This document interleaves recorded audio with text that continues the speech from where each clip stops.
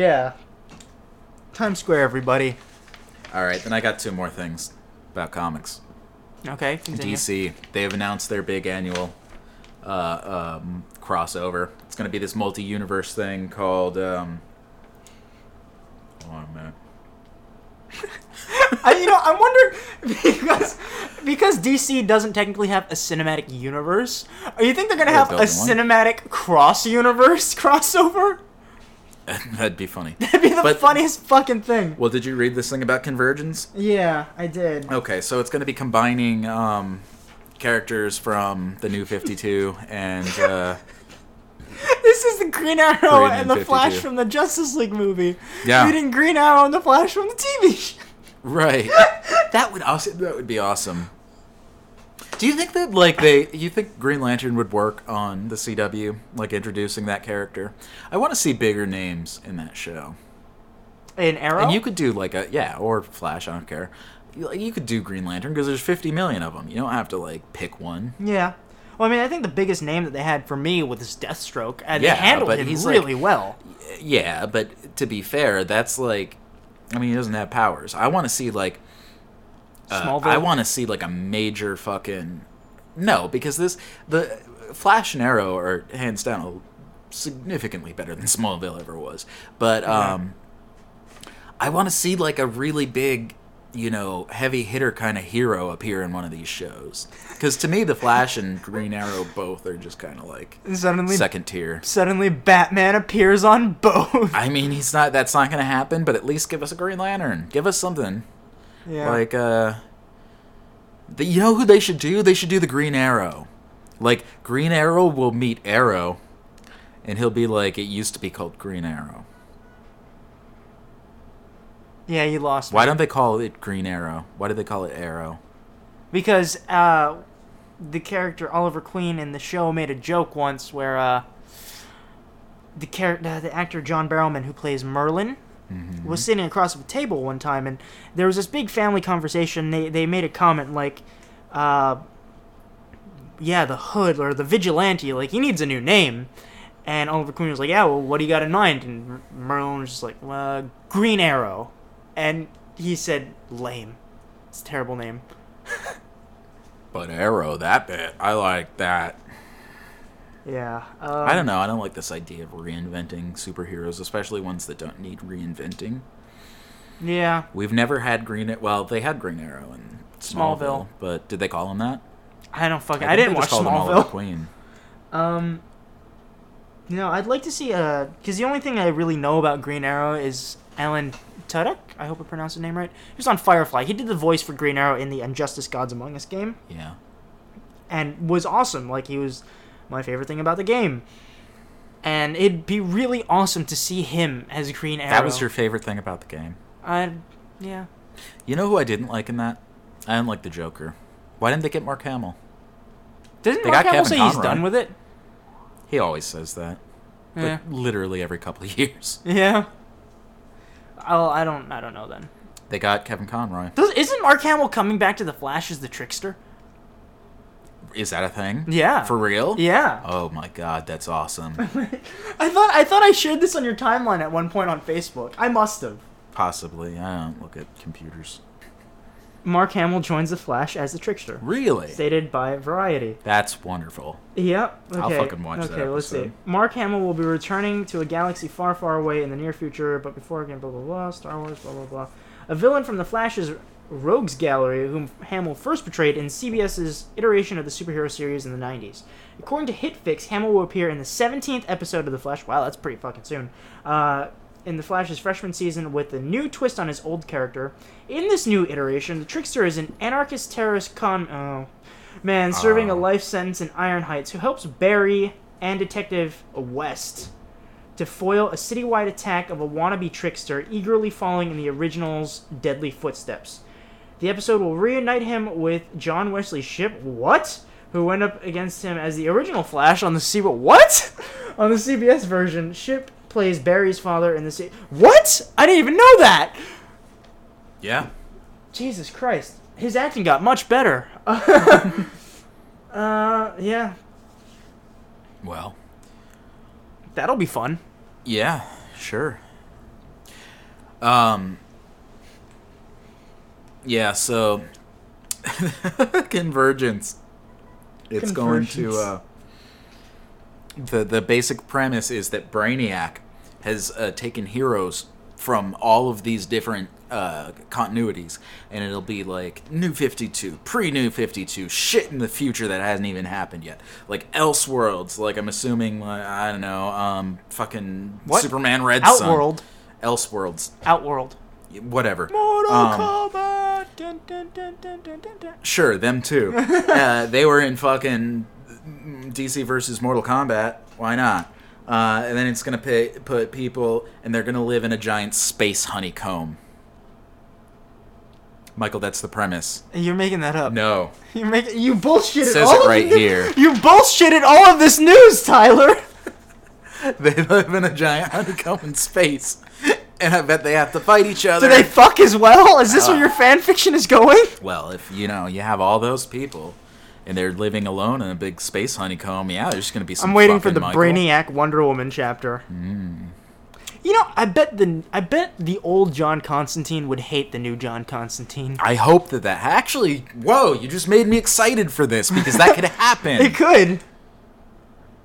And they could meet the one from the TV show too, and he That'd be doesn't cool. smoke nearly as much. Yeah. Everyone will be smoking, and Matt Ryan will just be He's standing like, there. nah, I'll just have one. So, like, that's what I do. I'm gonna I'll play have with one- the lighter. I'll have one at the end of the issue, but just one. I don't want to make kids think I'm a big smoker. Yeah. Now, honestly though, I think original John Constantine would fucking hate New 52 John Constantine. Yeah, probably. Oh God. But yeah, and then to counter that, Marvel's big thing is Secret Wars again. Secret Wars again. Is that what it's called? Secret Wars again? Yeah, Secret Wars. Again. Quotations again.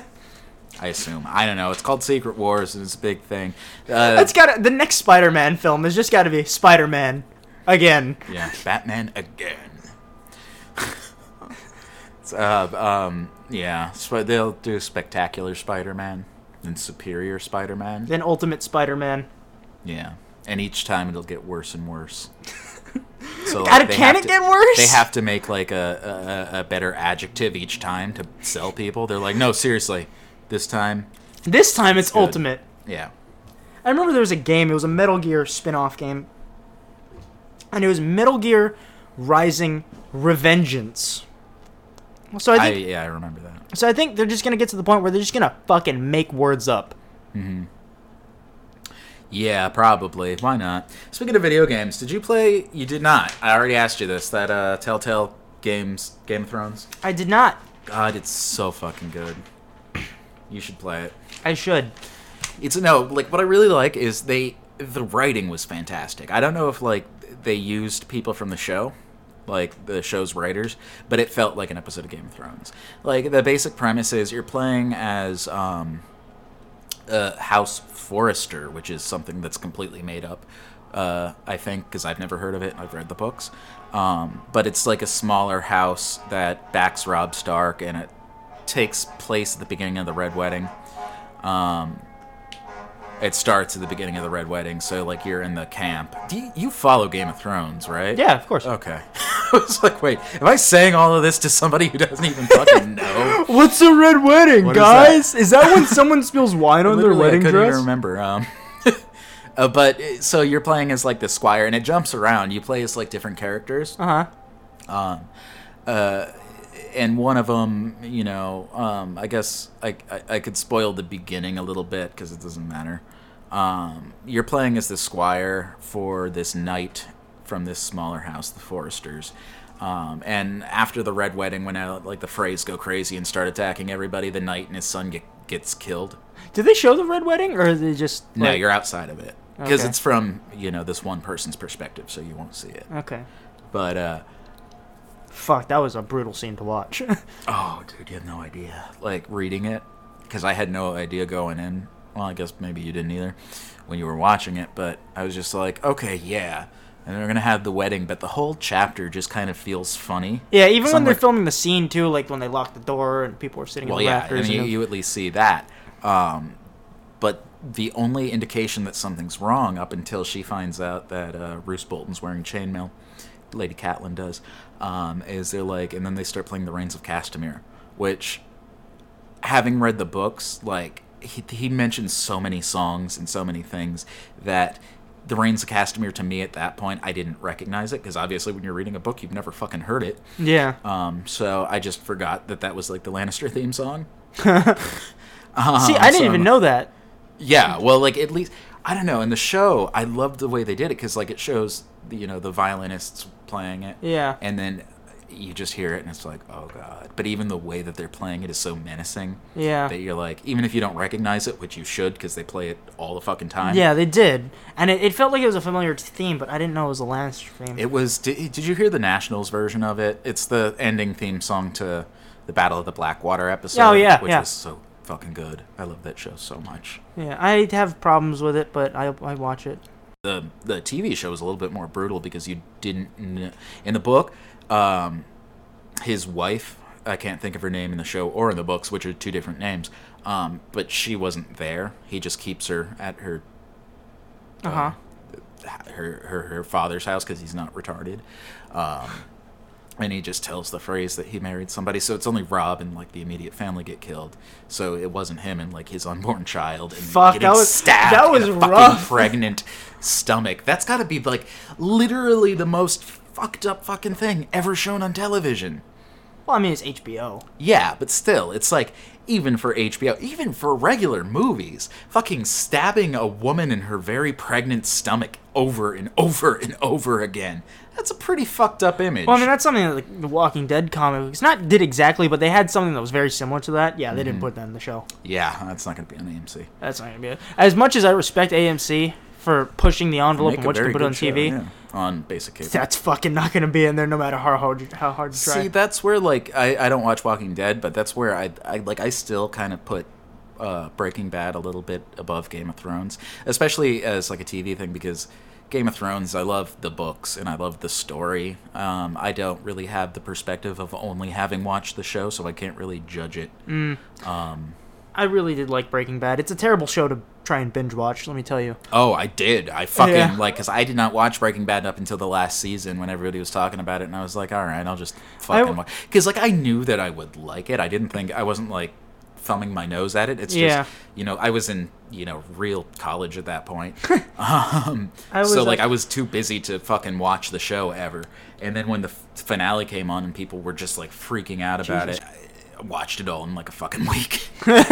Yeah, I did the same. I actually watched the first 2 seasons when it was on a weekly basis on AMC, and then I kind of stopped watching it, and then I got back into it and binge watched the entire series in a couple days, and it was the most depressing thing you can imagine, sitting in a college dorm room and just marathoning. Yeah, no. But no, Breaking Bad was fantastic.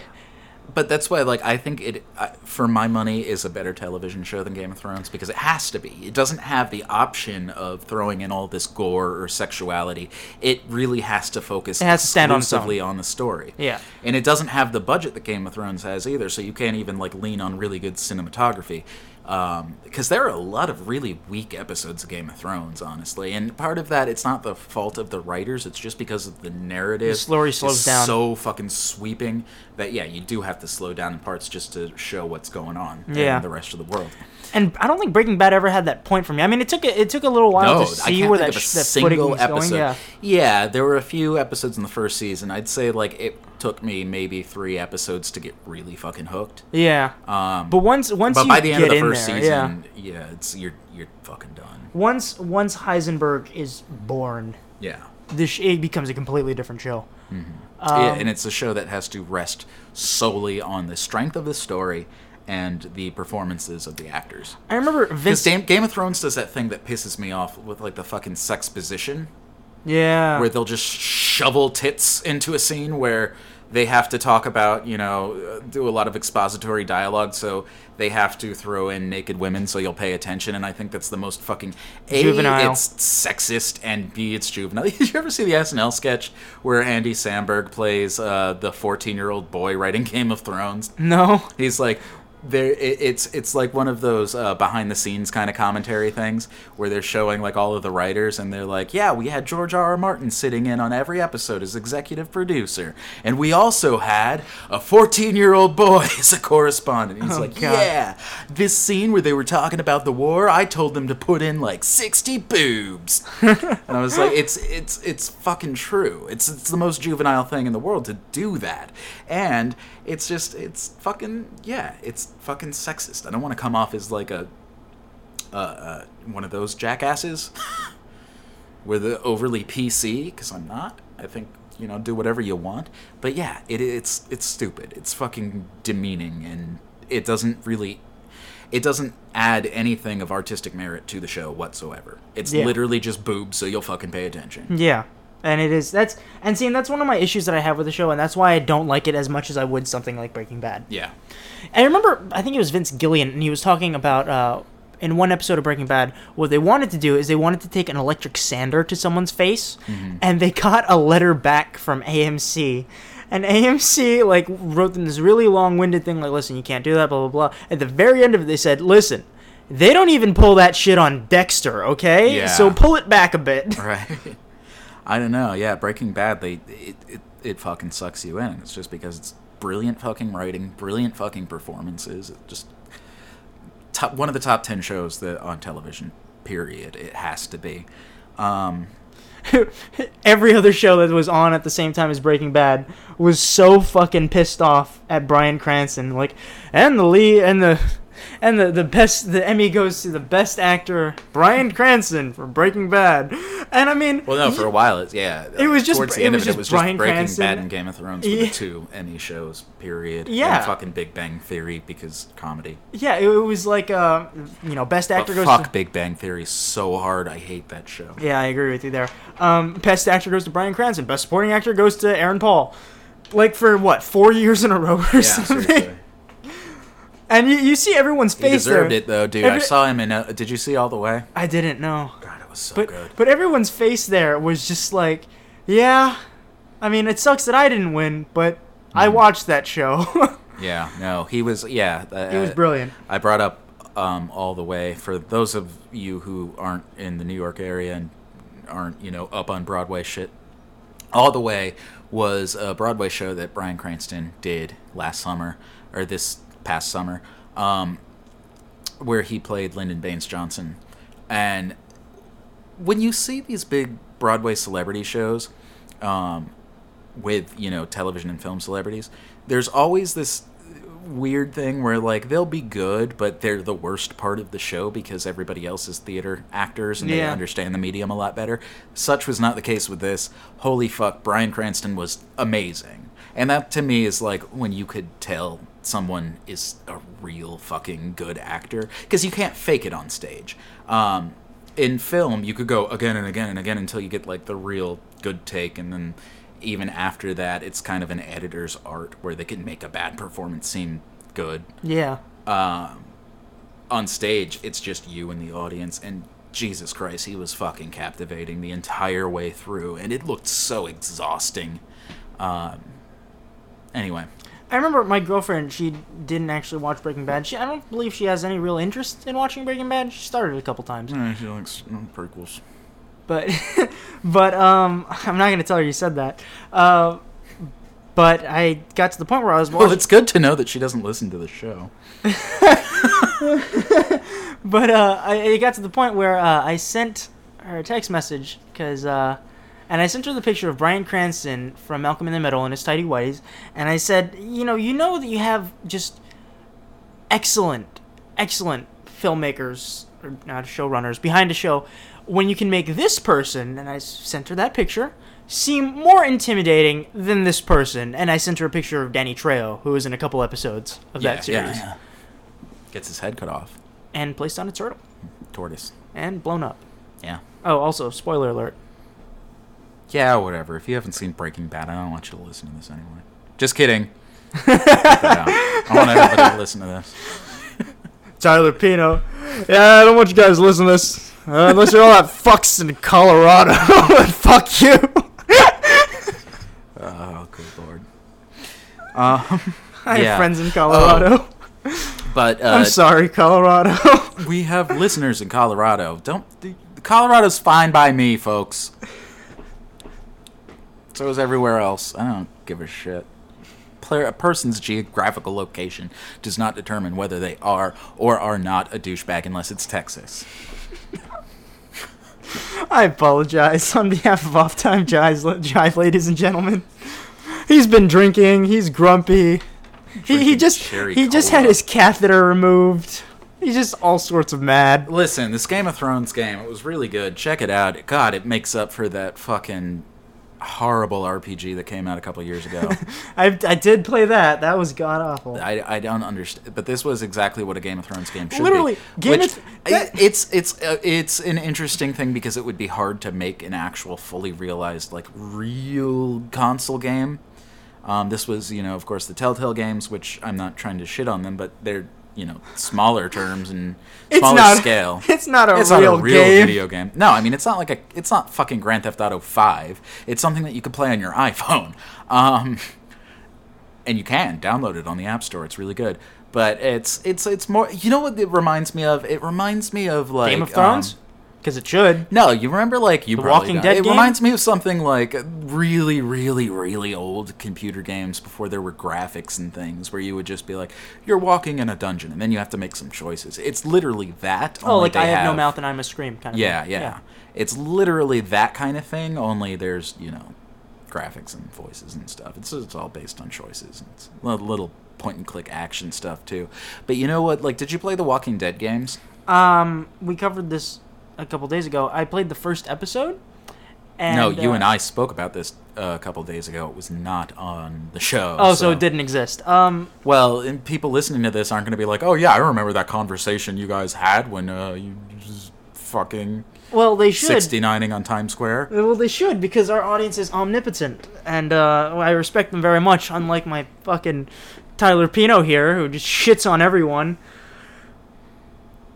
Anyways... So... I did play the first episode of the Walking Dead video game. Okay, well, as they went a little bit further, I guess... It got more... Oh, did you play the first season or the first episode? The first episode, yeah. Okay. Well, as it progressed a little bit, it got a little bit too action-oriented, like it wanted to be like a real console game where you have to, like... But the controls do not work for that. If you're playing on an iPhone or you're playing on your, like, laptop... I played it on Xbox, but even then, it's like the controls are clunky. Yeah. So you can't turn it into an action-adventure game. It just doesn't work like that. And besides, that's not its fucking charm. Who gives a shit? And I've noticed that with the Game of Thrones game, they scaled that back tremendously. Like, there are a couple of things that you have to do with points and clicks and all silly stuff, but for the most part, the core of the gameplay is just coming from questions and making choices. And this one, you fly around and you play as different characters. It jumps around just like the show does. You start out playing with the Squire. Then it moves on to the young lordling whose name... Oh, Ethan Forrester is his name. And he was a really interesting character. He's a little bit like Bran. He's in the same kind of position where he's young and he's thrust into this... seat of power. So by the next game, he'll be 19. Right. Yeah. Play the game. And you do interact with some characters from the show, in which what I did like is they're not huge parts of it, with the exception of Marjorie Tyrell. She's a pretty big character that you have to meet and talk to. But you talk to Marjorie, you talk to Tyrion and Cersei at one point. You talk to... Did Peter Dinklage do the voice work? Yes, they got the actual voice actors to do them all. That's fucking awesome. Yeah. And you interact a lot with Ramsay fucking Snow. Oh, fuck that guy. Dude, and in the show, really all that he's been so far is the guy torturing Theon Greyjoy. Yeah. Which is fine, because fuck Theon Greyjoy. Yeah. Oh, God, I hate that guy so much. I really think that Theon... It needs to be worse. It needs to be worse. Oh, it's about as bad as it's going to get at this point, but... Although, I will say this. I did want that little prick, Joffrey, to get the Theon treatment. Well, here's the thing. In the show, you wouldn't necessarily know it yet. But Ramsay Snow is hands down a million times worse than Joffrey. He's like literally the embodiment of evil. And I was thinking this as I was playing the game, and just thinking about the books and stuff. Because I like after he I'm not going to say what he does. He factors into the end, and the end is one of those like really big, like holy fuck, did that just happen kind of things. Like to the point that I had to play it 3 times over to make sure that I wasn't just making the wrong choices. But, I won't spoil the ending because I really want you to play this game and go in fresh. But he makes me think is exactly that character is exactly what the Joker should be and what the Joker once was for a while, but never seems to be that way anymore. Yeah, that's because Batman's a children's show. We gotta make it appeal to the kiddies. I mean, well, what I mean is, like, and Heath Ledger got pretty close in Nolan's interpretation, but even then, he was way too likable, in my opinion. Yeah. Because there are people that, like, I would argue that most people like the Joker more than you like Batman. Yeah. And you shouldn't. Because Joker's a sadistic psychopath. He needs to be the embodiment of pure evil, and he needs to be pure chaos, and that's exactly what Ramsay Snow is. Like, I love that character, but I do not like that character. I think he's very well written, and I appreciate that it's a character that lives... But I, like, fucking, dude, it, like, weapons-grade hatred is what I feel for this character when he comes on screen. I'm like, I want him to fucking die! Like, oh my god. I don't know if it's possible to, like... rape a fictional character to death through the eye socket, but that's what I want to do to Ramsay Snow. Like, you don't want to hang out with Ramsay Snow. You don't want to like the Joker. You don't want to cosplay as Ramsay Snow. You don't want to be associated with that at all. But the Joker, you're like, oh, he's fucking awesome. Everybody loves the Joker. For the people that couldn't see Tyler Pino's facial expression in that moment, I now know. I gave myself a Charlie horse just now. My body is rebelling against me. I now know my hatred. I now know what Tyler Pino's face looks like when he's constipated. Oh no, dude! Like that. God, when my asshole is ripping apart, maybe, but not constipated. I wouldn't liken my feelings towards Ramsay to constipation. That's like how I feel about Joffrey. Like, oh, this is an inconvenience. That would be like testicular torsion. Ramsay is testicular torsion. Oh, God. But George R.R. Martin is really good at writing those kinds of characters, you know what I mean? Like, just a character that you just, fucking hate. Yeah. He's done it so many times. Yeah, I don't think... And, you know, I think the reason why I don't... A lot of people will say that about Joffrey, and a lot of people will say that about Walder Frey, but to that, I just, like, read the books. Or go play this game. Yeah, you will want to murder him. Because the thing that I've seen in the show... Because in the show, you only ever really see Ramsay Snow. Yeah, he hasn't had a lot to do yet. Well, you only ever see him with Theon, and when you see him with Theon, you're like, oh yeah, the prick totally deserves it. Mm-hmm. So it makes you not hate him, right? You know. But I wrote his name down specifically because I wanted to just point out how fucking good he is. Ewan McGregor as Obi-Wan Kenobi, loved him. Ewan Rion, which sounds and looks like a fucking Game of Thrones name. It does. And so, have you seen the actors in the Star Wars film? The new actors? No. Their names sound... Alright, let me just... Continue. You're giving me so much to edit out. It's ridiculous. But no, he's perfect. And I think that he would have made a really good Joker.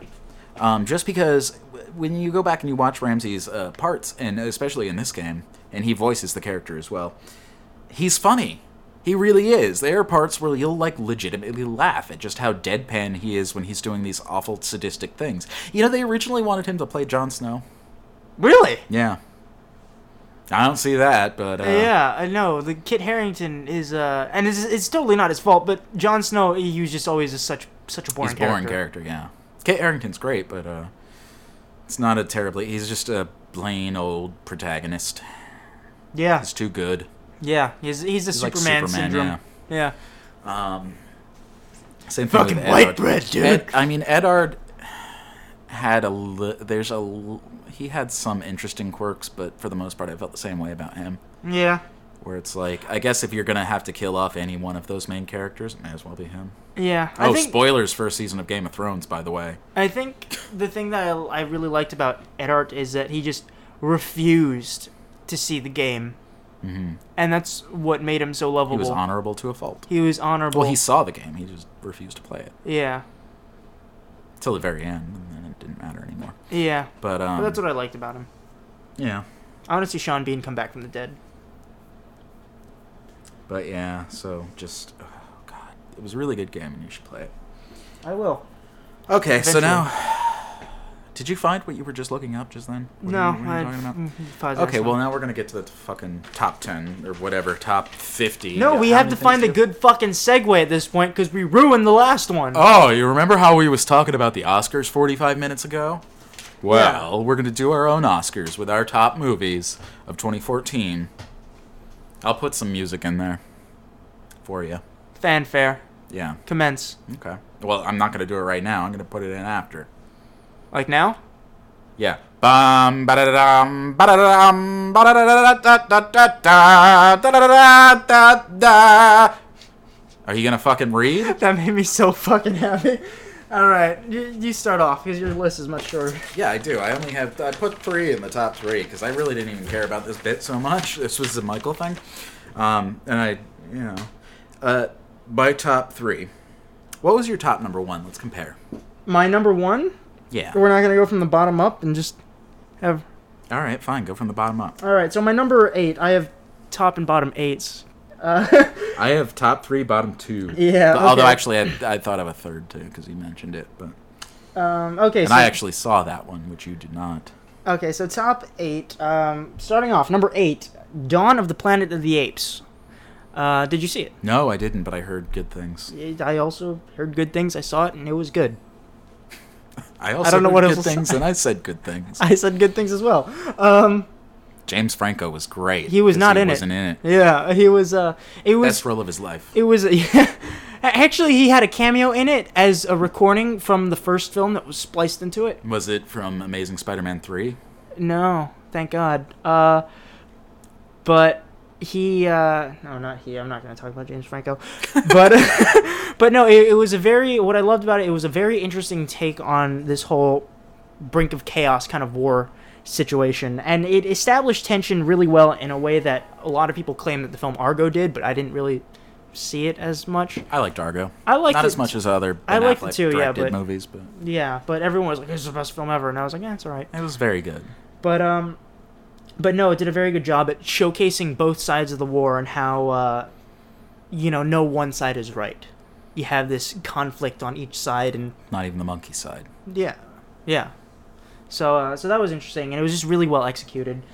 Which it's a franchise that when the first film was coming out, I thought it was gonna fucking suck terribly. Mm-hmm. And it didn't. It was interesting, but my main complaint about the film when it first came out was like it was good, but you never see that dawn or the rise or the beginning. Right. Of the whole Planet of the Apes, but I figure, if they did like a trilogy of films where you showcase this whole progression of it, that'd be fucking awesome. And this is the second installation of what happens to be a new franchise, and it was fucking awesome. Yeah. So, Okay. number 8. What was number 7? Guardians of the Galaxy. Yeah. Because it reminded me of how much fun you can have while going to a theater and not necessarily have to walk out thinking about whose performance was the best. Didn't make my top 3, but it was a good movie. Yeah. Number 6, you will disagree with this because you haven't seen it. How to Train Your Dragon 2. I don't disagree with that. I haven't seen it. You're correct. I like the first one. Yeah, I would say that the second one improves on many of the aspects that the first one had. It took it in a darker direction, and I would definitely compare... That's exactly what,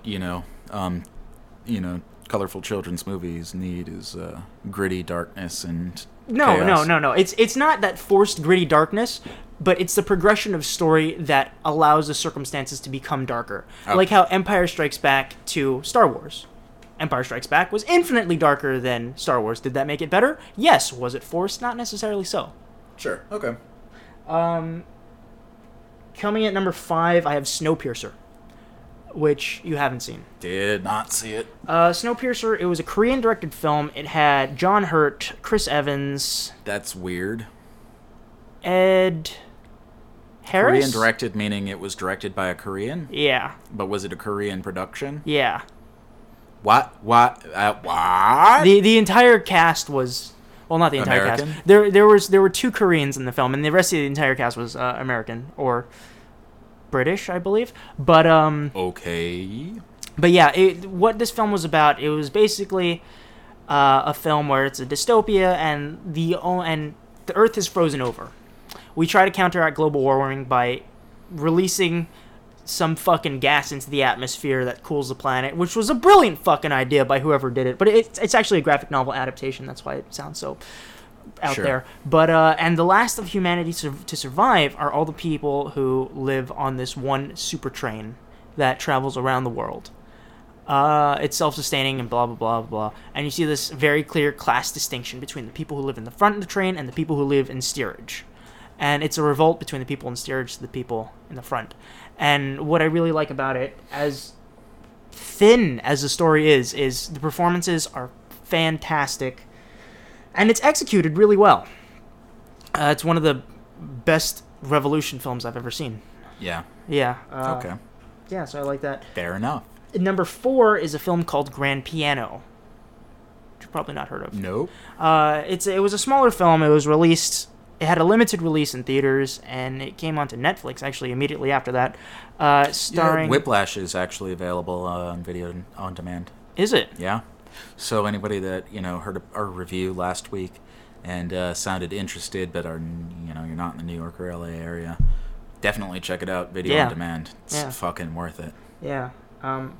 Yeah, but no, Grand Piano is a film with Elijah Wood and John Cusack, and the whole premise of the story is Elijah Wood used to be like the top pianist in the world. Yeah, and he was just fantastic until he had a complete mental breakdown on stage and choked, and it was in front on his penis. Yeah, and it was in front of like hundreds of thousands of people. And he just fucked it up, and he couldn't put it behind him. So now it's his first time returning to the piano in like years and years and years, and he's playing his creator's old work and blah, blah, blah. And it's supposed to be his big, not comeback, but it's like, hey, guess what? I don't have a severe mental breakdown every time I touch a piano anymore, kind of thing. And, he sits down to play the piano, and someone's up in the rafters with a rifle trained on him saying, if you fuck up one note, I will shoot you dead. So it's that very kind of... took a turn for a what the fuck. Yeah, so it's wasn't expecting that in that review. Yeah, it was a very kind of, it was one of those films where it was very small environment, it's very tight, kind of edge of your seat kind of thriller, kind of in hardness to what I would compare to the film Buried with Ryan Reynolds. Which I also loved. But if it's on Netflix, I definitely say it's 90 minutes. It's really short, so just check it out. It's really good. I hope you like it. Yeah. Coming at number 3, I have Captain America: The Winter Soldier. Oh, I forgot about that. Put that on there. Which I honestly think is the best iteration of a comic book we can have on screen. That's not necessarily a complete re-envisionment, but it is a comic book universe put on screen in an accurate way. Sure. I would say it's up there as one of the best Marvel movies to date. One of the best comic book movies to date. Maybe the best Marvel movie. I think there might be Marvel movies that I like more, but as far as it goes as a film, holy fuck, this was a really, really good movie. And that's shocking to me, considering I hated the first Captain America. You didn't even finish it, did you? I couldn't. I've tried on 4 different occasions, have not finished that movie. I can't. It's awful. There's a 15-minute dance number, and yet all of the action scenes are done in montage, because there's not enough time to show Captain America being a superhero, but you could watch him be a fucking rocket for 20 minutes. But yeah. And it doesn't even make sense. Why? Why? He's a super soldier. I fucking wanted to just strangle Tommy Lee Jones in that movie, where he's like, "Yeah, one of you is no good to me." Why the fuck not? He's better than literally every other soldier you have in the whole army, in the whole war, in the whole world. He's the best. And you're like, nah, we don't need you. Go fuck off and die. And then the other guy's like, you know what? We can use you as a dancer to sell war bonds. You know who else would work as like a fictitious superhero to sell war bonds? An actor. Literally anyone. You'd be like, yeah, it's Captain America. Punch Hitler in the face. Why would you have to use, like, the actual fucking miracle of modern science to dance around for children to sell war bonds? It's vintage science at this point. Well, at this point, but then it's like the most fucking miraculous thing that's ever happened. He was like the fucking atom bomb, only better, because he's a dude. He had sweet abs. But, yeah, why? It didn't make any goddamn sense. It was like it only existed in that comic to justify the dance number, which went on forever. You know what was actually one of my favorite lines in The Avengers? It was a scene in Captain America. Well, it was one of my favorite lines that Captain America had up till that point, up until the Winter Soldier came out, and completely made me give a shit about Captain America, because up until that point... Who cares? Yeah, who cares? Again, it's fucking white bread. But no, he said a line that made me really respect him in that film, where what was it? He said something like, I went to sleep when we were at war. I woke up, they told me we won, but they didn't tell me what we lost. And it was that kind of thing where he would not have liked how he ended World War II with dropping the atom bomb on civilian population. I think he'd have been fine with it. You think so? Yeah. Everybody was fine with it back then. People were assholes. Yeah, fair enough. And I guess people are still assholes. If you're the embodiment of the United States, yeah, you're probably an asshole. I'm imagining, like, if he's the embodiment of, like, truth and justice and things. If he was the embodiment of America, he would be 500 pounds and his shield would be a fucking Big Mac. Yeah. Maybe. But yeah, Winter Soldier, that was really It was fantastic. Not on my top 3, but... Yeah, moving on to number... if I had a top 10, maybe. Yeah. Moving on to number 2, I have Birdman. Yeah? Yeah, with Michael Keaton, Edward Norton, Emma Stone, and Naomi Watts? Yes. Yeah. Spoilers, that was my number 1. That was your number 1? Yeah. Number 2 is going to be your number 1. Yeah. We've already talked about Birdman, so you don't need to hear us speak about it again. Yeah, it's really good. It's Go really see good. Because it's got a wider release now. Yeah. My number 1 would actually be Whiplash, which is your number 2, apparently. Yeah, and you know what? Like, it's so close. Yeah, it's really... I went back and forth between these two for half an hour. For me, it's so close that, you know, I could have put Whiplash as number 1 and felt fine with it. I could have put Birdman as number 1 and felt fine with it. I just have a little bit more of a connection to Birdman, I guess, on a personal level. Because of the stage acting. The stage acting, the superheroes, comic books, Michael Keaton's in it. It was cool. But yeah, Whiplash, absolutely equally good. Yeah. Just, you know, for me, I feel like I could watch Birdman more times and get something out of it than Whiplash, which I could watch plenty of times too. Both fucking really, really fucking brilliant movies. Yeah. Yeah. And then my number 3 was Tusk, because I just fucking loved the hell out of that movie. It was so much fun. I really like it. We'll do a commentary on Tusk. We're going to do some commentary kind of things. You'll hear about that when we do it. To come. Yeah. You'll find out. Oh, okay. So my worst. The shit list. I have a bottom 3. I'll start with mine, because you did start the last one. My number 3 of the bottom 3 movies of this year, Lucy. Yeah. If you want to go back and listen to our review of Lucy, me and Gia, on Jesus Christ, that movie was, I didn't even know what happened. Scarlett Johansson was very good looking, but that was all it had. Damn, that was a stupid movie. Hot fucking damn, it was, nothing about that movie made sense. Anyway, yeah. Number 2 on my bottom 3, Godzilla. Yeah, I can see that. Not an altogether, like, horrible... it's not bad in the same way that the first American Godzilla was bad. Oh, no. Completely different bad. I mean, I could probably honestly watch the Roland Emmerich Godzilla sooner than the new one. Yeah, well, at least the Roland Emmerich one has... There's some entertainment. Yeah. And they're entertaining in the worst way. Yeah. It's like, it's cartoonishly bad. It's literally every character is a fucking cartoon. It's like... Some of them almost literally, because for some reason he cast everyone from The Simpsons in that movie. Like, Harry Shearer plays a fucking news anchor, which he's the news anchor on The Simpsons. And he's also, Reverend Lovejoy and bunch of other people.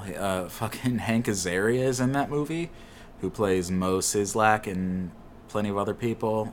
Then, God, I can't think of her name, but Bart is in it. Who? Briefly. Who Bart is Simpson. he? It's a woman who plays Bart, but... Who's yeah. she? I can't think of her name. She's a Scientologist. She was just on another podcast on Podbean relatively recently. She's fun. I like her. But yeah, Godzilla, the new one, it was just so boring. And it commits, like, the biggest cinema sin in my mind. It's like, you're making a movie about giant monsters, and I'm really bored by it. How did that happen? It should be so fucking easy. But also, a very close second in terms of cinema sins. You took Bryan Cranston and fucking wasted him. Yeah. He's in 15 minutes of the movie.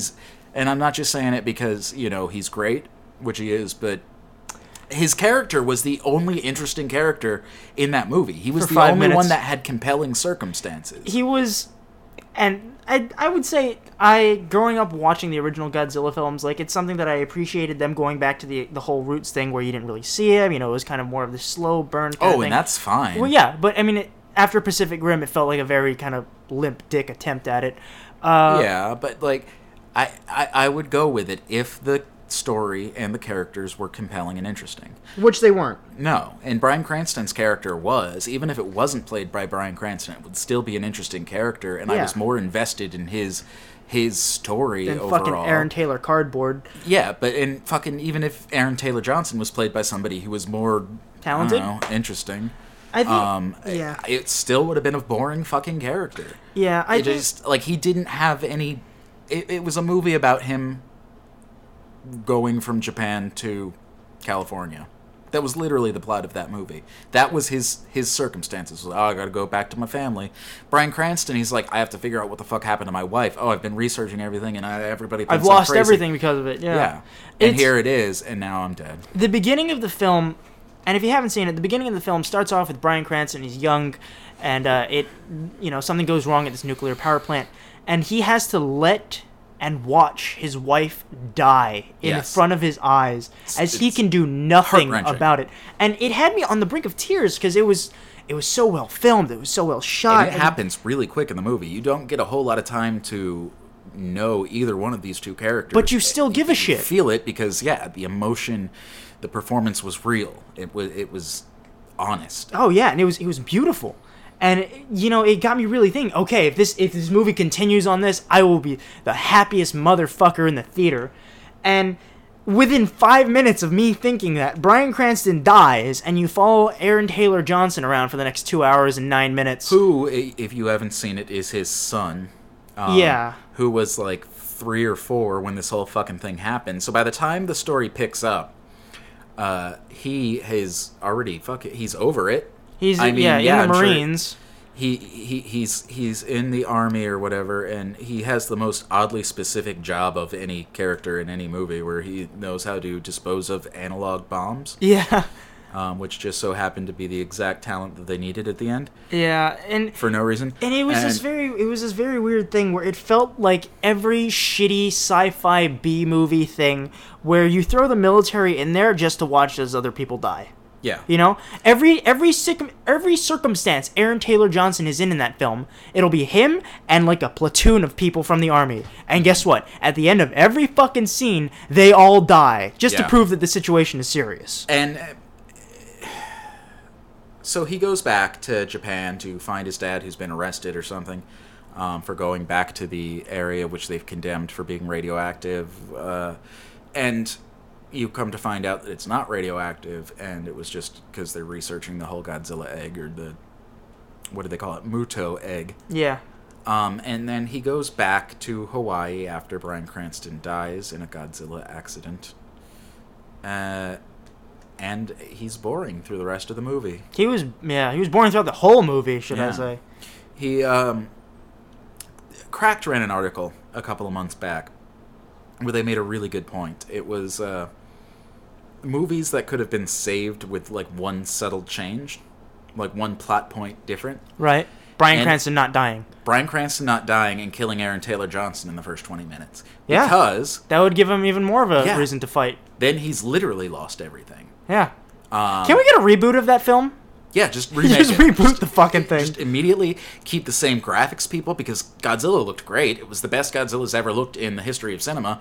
Even the Muto Cloverfield monsters, as lame and boring as they were, they looked really good. But yeah, just God, what a fucking boring movie. Yeah. And okay, And I again, because the whole thing was like, oh, you don't get to see Godzilla to the end, and that's when he has a big fight. And I feel like I would have been so much happier watching that had Pacific Rim not spoiled me like the year before by showing. One more time. Hello, speaking. Lol, JK, we weren't recording the past hour. No. It was just like. Had Pacific Rim not spoiled me, a year or 2 years ago, Yeah. it would have been so much more gratifying, because after seeing Pacific Rim, you now know that you can make kaiju on screen look badass and just have it run for 2 hours. But like I don't fault that movie for keeping Godzilla out of the picture until and it's completely unfair to do so. Fine with that. Like I'll totally go with it, but the rest of the movie has to be compelling enough to sustain my attention, and that is where it failed. Yeah. None of the characters, I didn't give a shit about any of them. Honestly, I can only remember Bryan Cranston in that movie, and he was in it for 5 minutes. Ken Watanabe was in that movie. Yeah, and he was great, and it sucks because I don't remember anything that he did, because he was interacting with fucking Aaron Taylor Johnson for the whole movie, which was boring as shit. Yeah. It's like talking to a fucking cardboard cutout of an actor. Absolutely. Alright, so yeah, Godzilla, 2014. It sucked. And the number one on my list, what do you think that is? Let me guess. It's The Amazing Spider-Man 2. Yes. Yeah. Yeah. Yeah. I don't know what else can be said about this movie. It was fucking garbage. It's just schizophrenic. Had its moments. There were like maybe a collective 7 minutes in the movie where I really liked it, and it was just Spider-Man being Spider-Man. Everything else, though, just fuck it. It doesn't even warrant talking about. What is your list? Okay, so first off, let me just say that I need 2 honorable mentions on here.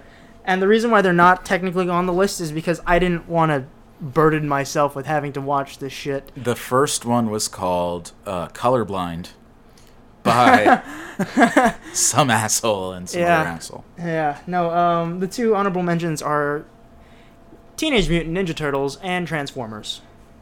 I didn't say either one of them. Yeah. They could have been brilliant. They really couldn't have. They really couldn't have. But yeah, they look terrible. They look terrible. So I didn't see them. Okay. Anyways, starting off at number 8 is The Purge: Anarchy. Now, the first one was dog shit, because they took probably the coolest premise you could possibly have in a thriller film and fuck it up. Because the whole premise... Have you seen the first one? Yeah, I saw them both. Okay, yeah. So you have this whole premise where it's like, oh yeah, crime's legal. You can do whatever the fuck you want. So let's make a home invasion movie. Yeah.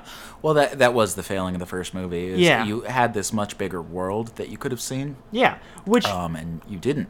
to the benefit of the second one. Well, and is what the they did. second one, but even then, I still feel like okay. First of all, I didn't hate that movie. I really didn't. I don't really care about it. I didn't like it. I didn't hate it. I was just kind of like, meh. It was exactly what I thought it would be. Yeah. Which is like, a low budget horror movie that's going to satisfy teenagers, but Which it did. yeah, it did. Both God, of those movies did really well. Fucking hate my peers. Well, you're awful people, and everyone hates you. Yeah. But Yeah. I feel like the failing of the second one is I kind of want to know how we got to that point.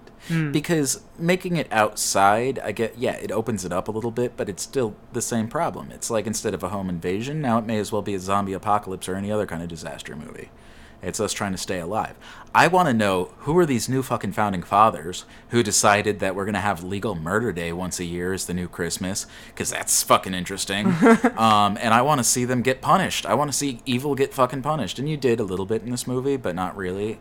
That stupid lady, the that you see in the preview. See, the whole... She should have been, like, tortured. I think that it would have been a great torture porn scene. The entirety of that segment where, like, yeah, it's a revolution, just felt so out of left field. Like, I mean, it felt warranted, for sure, but I there was think no... it was out of left field. Maybe narratively, I haven't seen it in a while. Yeah, Maybe it came out of nowhere. But I feel like within that world, that very much should exist. Yeah, it was warranted, but there was no build-up to it. And I almost want to see, like... Because I know that they're doing a third one. Because the first two were monstrously successful. Yeah. I kind of want to see more about this revolution. Like, the black guy. I can't think of what his name was in the movie, but... It's because you don't give a shit. I don't give a shit either. This movie fucking failed me on every level. For me, they took the advice of people who were like, yeah, let's see it outside. And I figure, yeah, this could be cool. You know, you could see really cool things. You could have, you know, interesting characters. Like, what kind of people are outside in this kind of circumstances? It's like one of those things where it is a legitimately interesting premise. But it just fails in writing. If you had a better writer, there's a lot that you could do with it. I think it would make a really good book, actually, maybe even better than a movie. Or a miniseries. No, it's a book. It could make a good miniseries. I don't think it'll get turned into that. But yeah, probably not. It would make a very interesting novel, given the right writer. Yeah, because you have this whole interesting premise of, like, you know, society has collapsed, things like that, and now you see people at their worst once a year. And you get to see, like, It's very similar to the Hunger Games in that whole premise, if you think about it. Yeah, and The Purge, like the Hunger Games, is appealing to 13-year-old girls. Well, this one's appealing to 13-year-old boys. I think it's literally like a teenage male version of the Hunger Games. Yeah. Acting is just as shit. Yeah. But yeah, it's... there was one character in particular. The guy, you remember the couple that you first see them arguing in a car? Yeah. I'm like, this is some of the worst acting I've ever seen in a movie. Yeah. Like, in like a relatively big movie. Yeah. Every time they tried to establish any sort of tension in the film, they would do something to fuck it up. Like, they'd have a character make a stupid fucking choice, where you're just going like, why would you do that? Yeah. Why would you say that? What the fuck is wrong with you? No person thinking logically would ever do that. Right. There was a lot of that, come to think of it. I get that completely. I forgot about that. Like, people picking up, just leaving perfectly good weapons everywhere. They're like, oh, look at this whole truckload of fucking guns that could save our lives. We'll just take this one Beretta. Let's go. We're good, right? Yeah, we're good. Let me guess. No. What about this one? There's someone walking through the house looking for us, but is not sure that we're here. Mm-hmm. So let's blurt out where we are. Yeah. And hope that he's afraid of us to the point that he'll just walk away. Yeah, there was a lot of that. There was it was fucking such terrible, lazy, stupid writing. Characters just not behaving in any logical way. Oh god, I want so much, and it's not even a like don't go in there alone kind of horror movie cliche moment. They were literally things that just defied logic, like to the point that you're like, how is this not a first fucking draft of a script? Like, this is something that you have somebody else read, and then they're like, no. Basic premise, beautiful. But let's talk about your characters and their choices. Yeah. I don't. Even the main character of the film, seeing him in the trailer. Frank Castle? Yeah, basically. Well, even seeing in the trailer, you'd see this person who is, like, trying to help them out and things like that. And it turns out, this person is going out on the purge to kill someone who this person ran over his son. Yeah. And he has no balls to go kill him on any other night of the year, so he waits to this year. And also somehow he's a fucking special weapons agent. Yeah, which immediately diffuses, like... That was another major, like, what the fuck moment. Because, like, you find out who he is, and he's just, like, this regular family man who now knows how to... He's perfectly willing to, like... It's not that he's unwilling to take a human life. Yeah. It's just he's afraid to get caught. Yeah, and that's the whole thing that pissed me off, because if his motivational factor was so strong, then why wait to the point where it's there's no consequence to it? Yeah, but because that's, to me, that eliminates all of the humanity and all of, like, the interesting conflict of interest that would come up in a character where you're like, I really want vengeance, but I can't hurt another person. Instead, it's, I really want vengeance, but I don't want to get caught. In trouble. Yeah. What would have sold his character more for me is if they took out the whole, his child is dead, he's going to go at revenge. Yeah.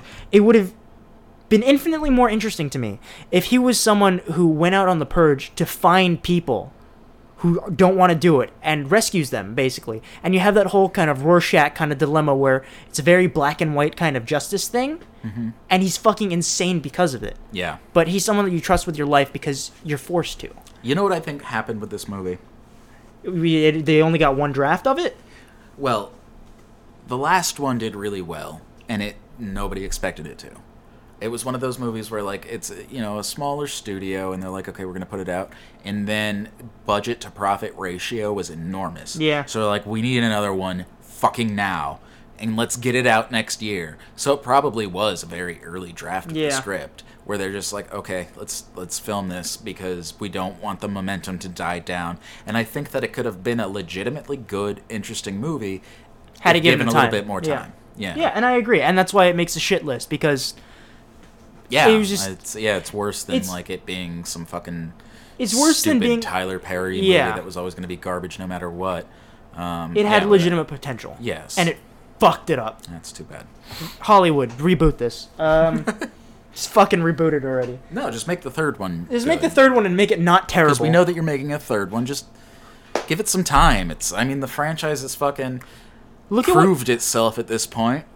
Just make a good movie. Look at what happened to Iron Man 2 when they pumped it out in a year and a half. Yeah, exactly. And that was like, that was a huge fucking movie. Yeah. Versus, a smaller, like, pseudo-independent kind of small-budget horror movie. Yeah. Anyways, next on this list, number 7, I, Frankenstein. Yeah, I completely forgot that was Fuck, that was a piece of shit. Actually, a perfect time to mention this because it is now January, and this film was released in January. And fuck you, January. Fuck you, January. It's always interesting. I don't know what there is to say about this. Like, unlike Purge 2, this is a movie where you saw it, you knew it was going to be shit. And guess what? It was shit. Big surprise. Never had a chance. It never had a chance. It was fucking garbage. Don't watch it. Don't rent it. Don't Redbox it. Don't Netflix it. Don't download it for free. Just stay away from it. Yeah. Number 6, Godzilla. Already talked about it. Number 5, The Legend of Hercules. Yeah, didn't see it. Also came out in January. Now, Dwayne The Rock Johnson. No, not that one. What? The other one. Oh. There was another Hercules movie. There were 2 Hercules movies there were 2 of them. Year. Why? How does that happen? Like, we go... We're on it. I don't know how it happens, but this is a movie that honestly has no redeeming quality. Well, the one that you saw was basically 300 Part 3, right? That was the one that was shot in a very Zack Snyderian way. Yeah, very blank color palette. Actually, you might be thinking of Immortals. Not even this one. Oh, did that come out recently? It came out a couple years ago. Or no, because 300 Rise of an Empire came out recently too. Yeah. Maybe you're thinking of the 300 knockoff that was actually a 300 movie. Right, yeah. I don't know. No, but Legend of Hercules, fuck. I don't... This was a movie where the acting was bad. The effects were bad. The choreography was bad. The cinematography was bad. Mm-hmm. The fucking costumes were bad. The set design was bad. Everything was terrible. I don't know how this was a movie. I don't know how this got a theatrical release. Yeah, I mean... That happens. I don't know. There's nothing you can say. It's terrible. It's terrible. Don't watch it at all. Number 4, Lucy. Yeah. This wasn't in the honorable mentions, even though I didn't actually see it. But the reason why it makes this list is because this is the first trailer I've seen ever where I literally wanted to shoot myself just in this 2-minute trailer. Yeah, it didn't make any damn sense. It was fucking... All of it was bad. Number 3, Maze Runner.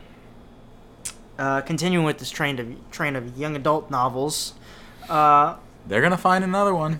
No shit. Maze Runner, though, it was one where I was extremely pleased. Like, I was really happy with it.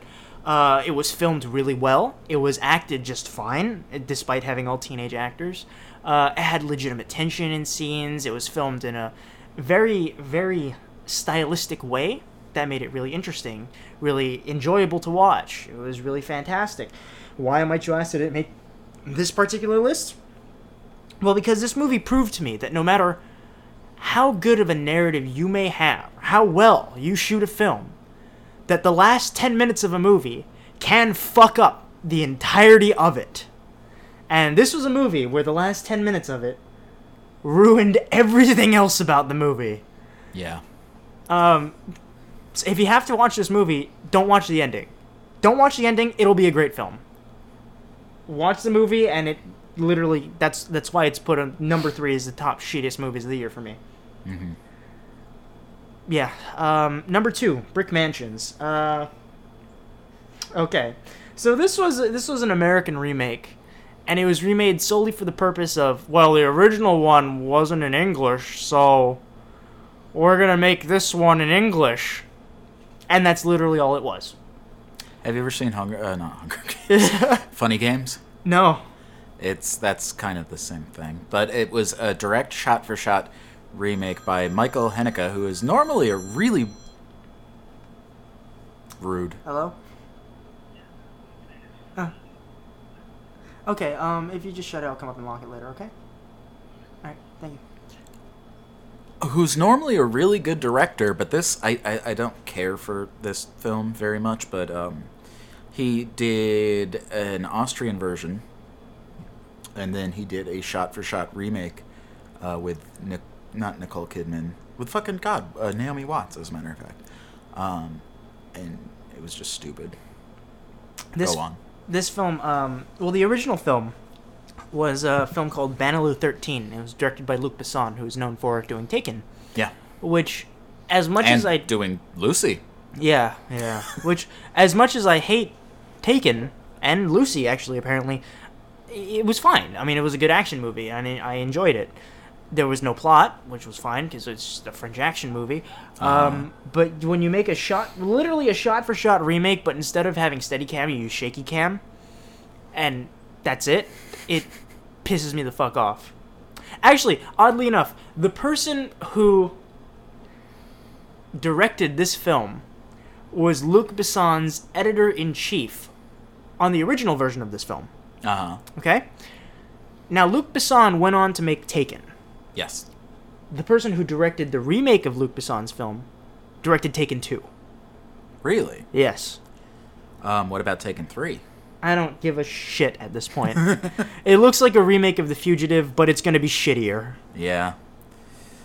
It's a January release film of The Fugitive. That's what I'm saying about it. Fuck you, it's January. Fuck you, it's January. And my number 1 pick, like Mr. Pino here, is The Amazing Spider-Man 2. Because it is honestly the most painful, horrid, and agonizing 2 hours I've ever spent in a theater. Yeah, with the exception of watching the first Twilight film. It's not very good. It's terrible. It's terrible. I don't ever want to watch it again. I don't ever want to see it. I hate seeing posters for it. It just reminds me of this agonizing, painful experience in which I nearly tried to gouge my own eyes out. Mm-hmm. Yeah, so it was a very bad movie. And that being said, we are going a little bit over time. Not that we have a time limit, but it's been a long time now. Yeah. So I hope you like hearing us talk and stuff. Otherwise... Yeah, apparently somebody does. Anyway, I'm Tyler Pino. I'm Michael Holler. Enjoy your burrito.